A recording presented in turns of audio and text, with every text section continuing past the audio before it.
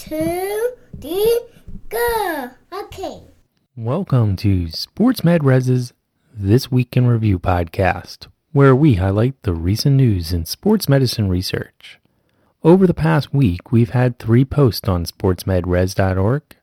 That's res.org. This week, we introduced 2 consensus statements. The first was related to the use of imaging for femoral acetabular impingement, and the other was related to posterior shoulder instability classification, assessment, and management. We also summarized a study where the authors found that clinicians should screen patients with suspected chronic traumatic encephalopathy, or CTE-like symptoms, for treatable comorbidities that may contribute to similar symptoms. If we take a closer look at that last post, we find that the authors enrolled more than 3,900 former National Football League players that participated in the league between 1960 to 2014 to determine the prevalence of clinician-diagnosed CTE and comorbidities that are related to cognition. Participants completed a survey regarding demographics, years of play, medications, and diagnosed health conditions such as heart attack, sleep apnea, stroke, dementia, or depression. The authors also asked if a healthcare provider diagnosed them with CTE. Lastly, the participants completed 2 questionnaires to assess depression and cognitive symptoms.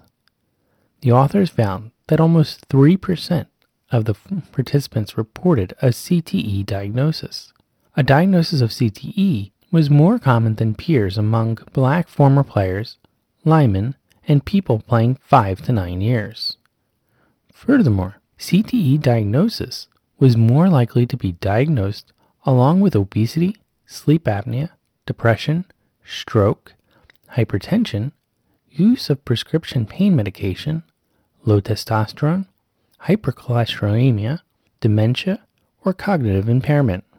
The authors found that despite CTE being a post-mortem diagnosis, some athletes reported that clinicians diagnosed them with CTE. Furthermore, former athletes who reported a diagnosis of CTE often had other comorbidities that may explain these symptoms, such as impaired cognition. This is concerning because it suggests that many treatable comorbidities may be overlooked. For example, many comorbidities are known to affect cognition and impact the Black population to a greater extent, such as hypertension or diabetes.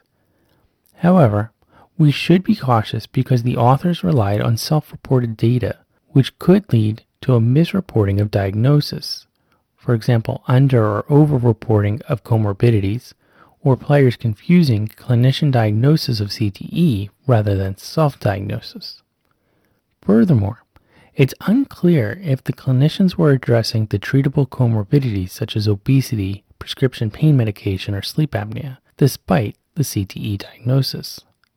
Currently, since medical professionals cannot diagnose CTE in a patient nor offer a disease-modifying treatment, there is a need to evaluate former athletes for treatable conditions that demonstrate CTE-like clinical symptoms to improve their health and wellness. Don't forget that we also share extra material on social media. This week's most popular post was the Clinical Journal of Sports Medicine's podcast that involved discussions with members of their editorial board about how the current coronavirus is transforming sports medicine and their lives. And if you're an athletic trainer who's looking for evidence-based practice CEUs, then please check out our 6 online evidence-based practice courses available through the Human Kinetics website. We will have links to our summaries, the courses, and this podcast on our website and in our show notes. Remember, you can always follow us on Twitter, Facebook, or LinkedIn. We will be back next week with more sports medicine research. Until then, have a fun one and stay well.